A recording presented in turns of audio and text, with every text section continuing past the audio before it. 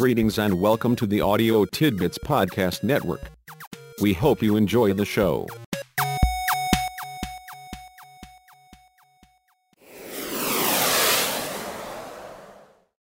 As an impressionable undergraduate at Ohio University, there were dozens if not hundreds of potential areas of study for me to sample. Here is where I add something like. They ranged from architecture to zoology. Or even better, from A to Z. Let me also add a little personal data by noting I dipped into all that intellectual plenty and pulled the philosopher card. Doctor, lawyer, merchant, chief, and with virtually no hesitation, I picked philosopher. A very natural and logical choice, don't you think? There I was, 18 years old and speculating about how many angels can fit on the head of a pin. Okay, that's much more not true than true. I was an 18-year-old college student. What do you think I was doing? Do you have a notion, a picture in your mind's eye? I was mostly doing that, but I did do philosophy some too. I recall telling old people, everyone too old to be an 18-year-old college student, I was majoring in philosophy. I got reactions from, that's nice, to, why? The why reactions eventually got me to thinking, but that is a story for another post. No, I was not thinking much one way or the other right then. I was practicing being a philosopher. Thinking could wait. With my friends, mostly other 18-year-old college students, I tried not to mention anything about majors or philosophy. If I slipped, they usually didn't say anything. They mostly snickered and nodded their heads. Eye rolling was not big at OU back then. They did tend to perk up some when I mentioned being into logic. All men are mortal. Plato was a man, therefore. Would you have time to help me with? It was like suddenly being labeled as a geek of sorts, albeit a potentially useful geek. It tended to interfere with my plans for the rest of the time when I was not practicing being a philosopher. On those rare occasions when I did attempt conversation incorporating a few of the more esoteric philosophical concepts and notions, boring seemed to characterize how I and my contributions to the discussion were perceived. I think that precipitated a lifelong fear of being boring and generally uninteresting. It's like that one youthful experience eventuating in an unacknowledged trauma and periodic immobility. Okay, it wasn't actually that bad, but it certainly was the bits. Being boring was to be avoided whenever possible. Now fast forward. I recently came across this from John Updike. 1 out of 312 Americans is a boar, and a healthy male adult boar consumes each year 1.5 times his own weight in other people's patients. What do you think the chances are of an 18-year-old college student who is rarely but still occasionally boring progressing for a few decades without becoming one of Updike's healthy male adult boars? Does slim to none ring any bells? It gets worse. Someone who was probably so boring no one remembers his name pointed out. The worst thing about the bore is not that he won't stop talking, but that he won't let you stop listening. We have come full circle. An 18-year-old college student naively pulls the philosopher card and he inadvertently sets himself on a path to becoming a healthy male adult bore people duck away from, to escape the storm of esoteric gibberish. Fortunately, this post has been mostly speculative, at least I hope it has, especially the part about people ducking away. Even so, there may be a lesson in there about social reciprocity and the ever-present risk of exposing the bore in all of us. Let me leave the analysis of the possibility to those who also pulled the philosopher card in their youth. For now, let this suffice. You have some very wise advice. Your analysis is compelling. First think once and then think twice. Your point may not survive the telling. Now. Immediately, without further delay. This is the moment of truth, the instant when I either do it or give up all pretension. There you have it in 25 words or less, too less, but who's counting? I'm sending a thumbs up to Eva Young, who said, to think too long about doing a thing often becomes its undoing. I know I'm probably being redundant, but I've got to add that Olin Miller makes the same point. If you want to make an easy job seem mighty hard, just keep putting off doing it. Putting off an easy thing makes it hard. Putting off a hard thing makes it impossible. This follow-up from George Claude Lorimer was just too right to resist. As you likely guessed, I've been hanging out at the quote garden again. The famous Anonymous saw through it, though. The road to success is dotted with many tempting parking places. And the quote garden always tempts me. My poking around may not have pushed me back to my keyboard and the next post for my blog, but there was definitely a plethora of very clever tidbits for intellectual munching. For instance, consider this. Only Robinson Crusoe had everything done by Friday. The author is unknown, and that is just as well, since it means absolutely nothing. Even so, it is clever enough. I wish I had said it first. And then there are those examples of silliness from people who for sure should have known better. It's not that I'm so smart, it's just that I stay with problems longer. Not so smart? Get serious, Professor Einstein. At least you're not hanging out there by yourself in silliness land. Try this from Thomas Foxwell Buxton. With ordinary talent and extraordinary perseverance, all things are attainable. Does LeBron James, for example, cause you any second thoughts about sticking to your assertion? At least William Feather was somewhat more equivocal when making pretty much the same point. Success seems to be largely a matter of hanging on after others have let go. Of course, Perseus puts it most succinctly. He conquers who endures. Can I have one more from the clever category, pretty please? Big shots are only little shots who keep shooting. I promised to take Christopher Morley's clever words to heart and keep shooting. I know I haven't yet gotten around to any serious blogging and am probably shortchanging you with this post. Next time I am definitely shooting for a real post, something more substantial than merely springboarding off the clever work of others. I procrastinate, knowing it is hard to start. I procrastinate, contemplating what wisdom to impart. I procrastinate, hoping to create great art. I procrastinate, unaware as you silently depart. Tediously prolonged writing is, well, tedious. It quickly leads to weariness and an inability to give a fig about what comes next. Bluntly, it prompts the sincere hope nothing comes next. Moreover, it dissipates any remaining interest in whatever preceded it. Point. Write more if you must. Include everything you know. In this truth do trust. I left a few paragraphs ago. An absence of boldness may be no more than mere diffidence rooted in a lack of self-confidence and minimal faith in one's creative capacity.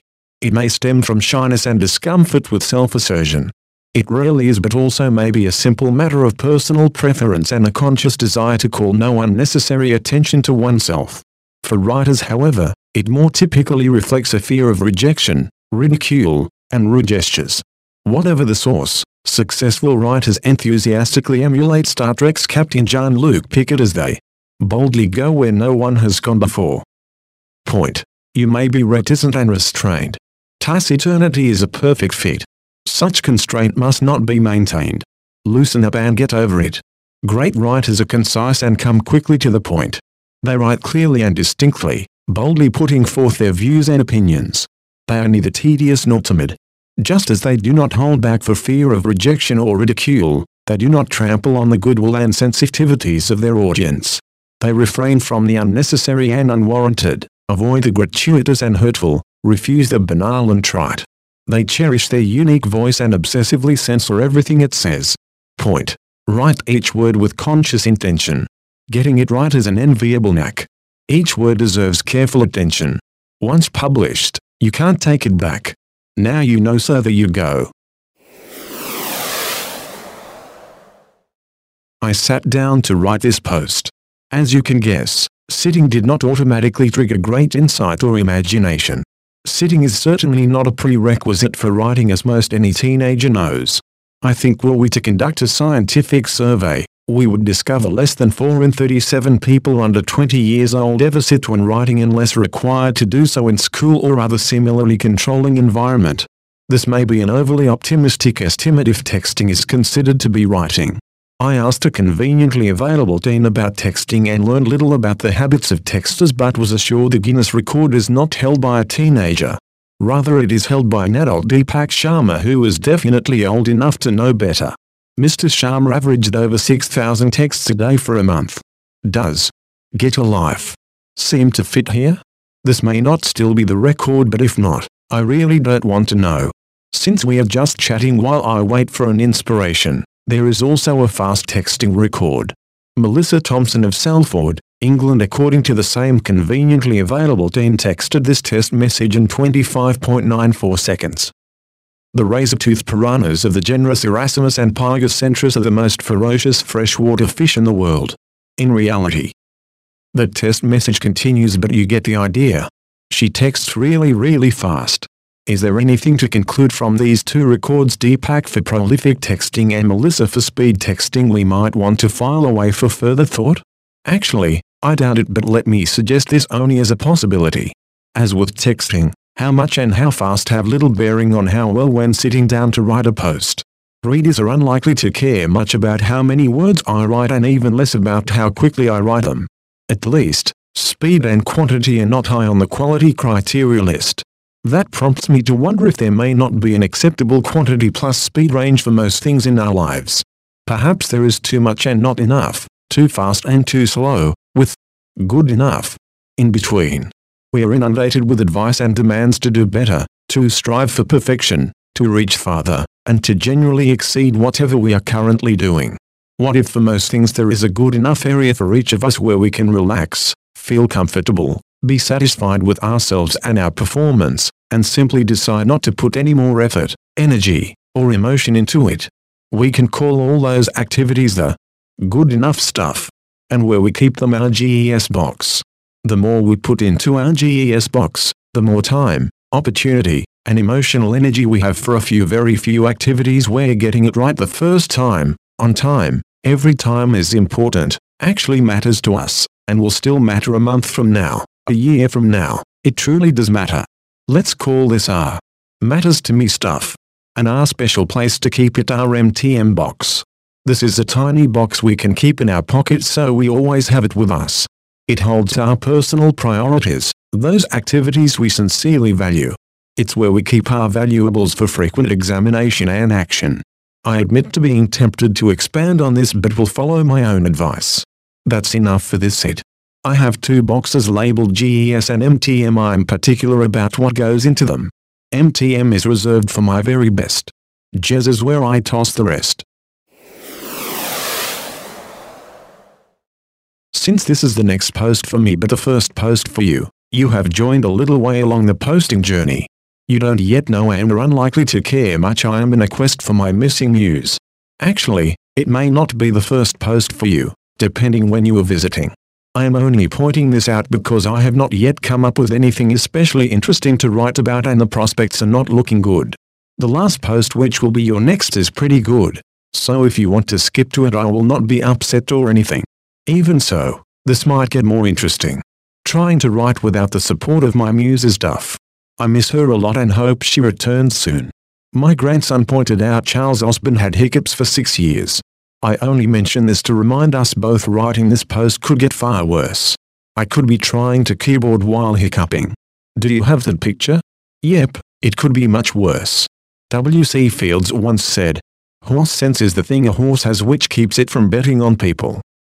That may seem like a complete non sequitur, but for this, I have made a little bet on me to complete this post and you are taking a small flyer yourself by reading it. If Fields was right. Let's not go there.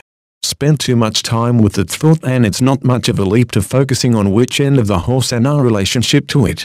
With that, it seems I best put the old horse in the barn and call this a post. If you want a stable partner with no risk of remorse, get a horse. Your faithful equine friend will never ask you to divorce. Get a horse. If your hiccups won't stop and your muse has taken flight, get a horse. You can bunk with your stable partner and never have to write. Get a horse.